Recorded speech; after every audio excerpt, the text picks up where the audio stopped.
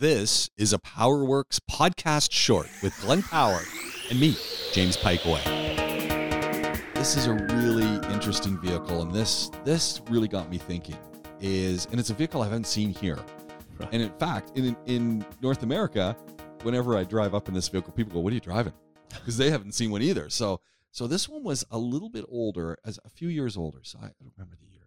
So maybe 2019. 2018, and it was a Ford C-Max. Okay, yeah, we get those in the UK. Yeah, and so clearly lots of them in the UK. They are selling them in North America, but not very many of them. And it was a hybrid. So okay, that's so it cool. was a C-Max. Ooh, you went hybrid even after last time in Florida. Yeah, so C-Max hybrid, but this hybrid you could actually plug in.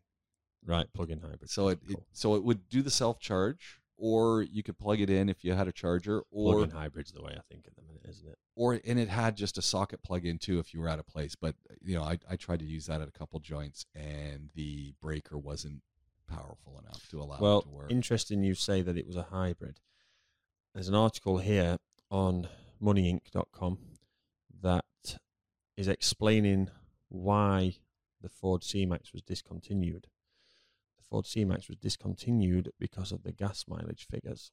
Now, this was an interesting thing because I read all this as well, and I got to say, hybrid. I was, I drove this thing again, a couple thousand kilometers, sorry, probably about 2,800 kilometers we put on that thing, and I was super impressed with the gas hybrid, mileage. Yeah, with the hybrid, you should be. Yeah, I was. To be fair, this article is only talking about the internal combustion. Yeah. So the way this one worked is it was a weird shaped thing too. It was kind of like this big jelly bean. It was a 5-seater. The interior was okay. I mean, it was comfortable enough. It had your electronic dash.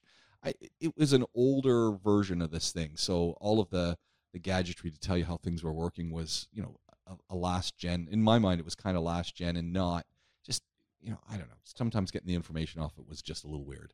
And I didn't find it, jumped out at me and made it easy to look at it, or if you're changing screens on things. I think that's a brand wide problem I have with all Fords, to be fair. So I was kind of disappointed in that, but it was comfortable. You were breaking no land speed records with this car, and this was one of the things where I was interested what owners had done with it. Again, another Turo rental. It was great vehicle, and the owner had set a governor on the thing. It wouldn't go above 140. Okay. And as you got 140 kilometers an hour, and as you got to 140, it would tell you you're nearing maximum speed. And that's something that Turo offer. Well, I guess the person who owns the car, the owner has decided themselves. They've just set it. They've put a governor on it because they don't want you trying to.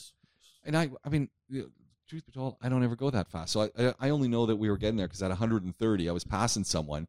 And it's going, you're reaching maximum speed of 140. You can do that on Fords, though. They have this thing called MyKey. Right. And that's where you can set the maximum engine speed, maximum road speed on the whichever key. So you could have a key for your kids. Yeah. They can do 70 miles an hour in it. And that's what they that's pretty cool, obviously done. So I thought that was really neat. But the fuel economy was spectacular. I mean, compared to the Renegade that I filled up numerous times, we were driving, I think at one point we'd done 800 kilometers plus and hadn't filled up. That's good. Really good. I mean, and this wasn't all highway. This was stop and start. Well, to be fair, the stop-start stuff, you're on the electric motor, right? Yeah. And so the electric motor was great because, anything under 30, 40 kilometers an hour was just going electric. And it would charge itself up too, which I really liked that. I thought it was, and then I think when we were on the highway, there were points where, you're doing 110. That's about my cruising speed, 100, 110. And this is miles an hour, by the way, everybody. Yeah, we were flying. And the electric motor, I'm positive the electric motor was augmenting the internal combustion engine. Do you have the display that shows you? Yeah. And it would show little gone thing. Back and forth. Yeah. So it was, it was balancing out. Ah, man, this is a great little ride. Hybrids, they were so expensive when they first came out, and they just never caught on because of it. And then everyone went full electric because Tesla made it cool. Right. Just the reason I've got no buttons on my phone anymore because Steve Jobs made it cool to have touch screen and no buttons, and Tesla made the electric stuff cool. But hybrids Hybrids are a good idea. I think it's the way to go. Like after, Yeah. I've always been a kind of a naysayer. Like the Prius is nice and all that, but do we really need a Oh, that's hybrid? the other thing. The cars that pushed hybrid were rubbish. Yeah. Absolutely rubbish. Yeah. You know, so that didn't help either. I would consider given and then you start meeting people who have hybrids, and so we met up with a couple who were retired, and they said, well, yeah, our car's hybrid.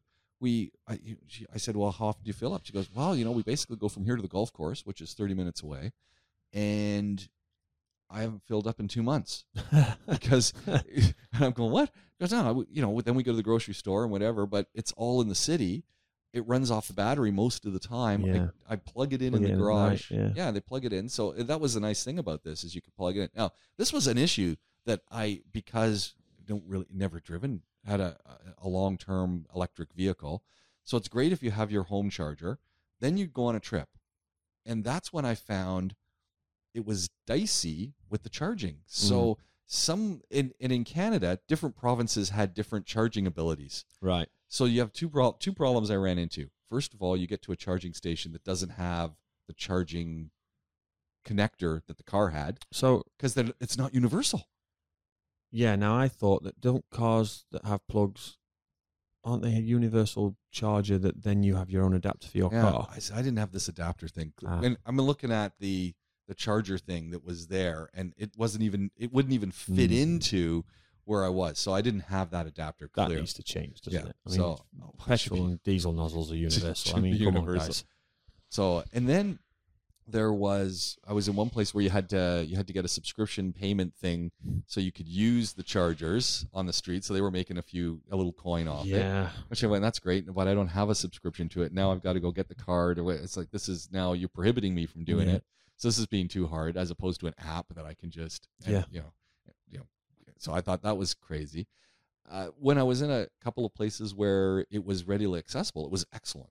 You just rock up. We were staying at a motel one night. They had a bank they had Tesla chargers, they had other chargers, they had a whole bunch of them. You just pulled in, plugged in, happy days.